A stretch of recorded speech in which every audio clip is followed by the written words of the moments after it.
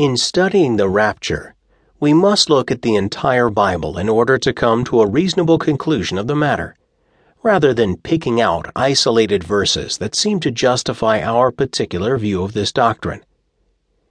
In order to teach the doctrine of the rapture according to the integrity of the Word, we must be able to prove the doctrine with all the available verses of Scripture, not just a few. One of the biblical doctrines that we must know in order to understand the rapture is the doctrine of the resurrection of the dead.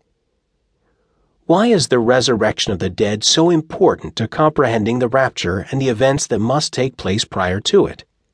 Simply because the Bible states that the dead in Christ will precede those of us who are alive and remain. 1 Thessalonians chapter 4, verses 16 and 17. For the Lord himself shall descend from heaven with a shout, with the voice of the archangel, and with the trump of God, and the dead in Christ shall rise first.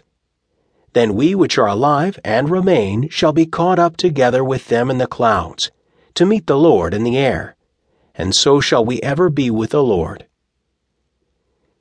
If the dead in Christ must rise first before the believers who are alive at his coming are changed, then it should be of great interest to us to search out the doctrine of the resurrection of the dead. For example, how many resurrections of the dead are recorded in the Bible?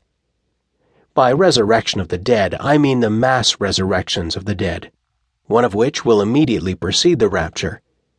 Not individual resurrections or translations, such as Lazarus, Enoch, or Elijah. It is commonly taught in some circles that there are as many as 9 resurrections of the dead. This is an elaborate scheme to defame the Holy Scriptures in an attempt to justify false teaching concerning the rapture. The dead in Christ, who will be raised at the rapture, are referred to in the Scriptures as the resurrection of the just. The resurrection of the just is indeed that resurrection of the dead in Christ that occurs immediately before the rapture.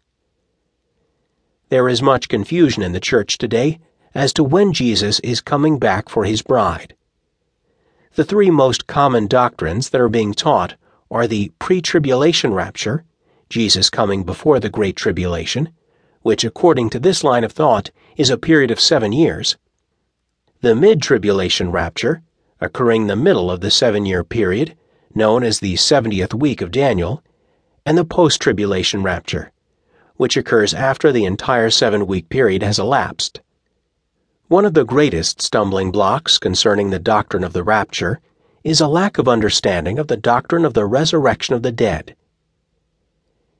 If we can know for certain when the resurrection of the just, also known as the first resurrection, occurs, then we can know with greater certainty when the rapture occurs in relation to the 7-year period of time known as the 70th week of Daniel. Let's take a look at the resurrection of the dead according to the Bible.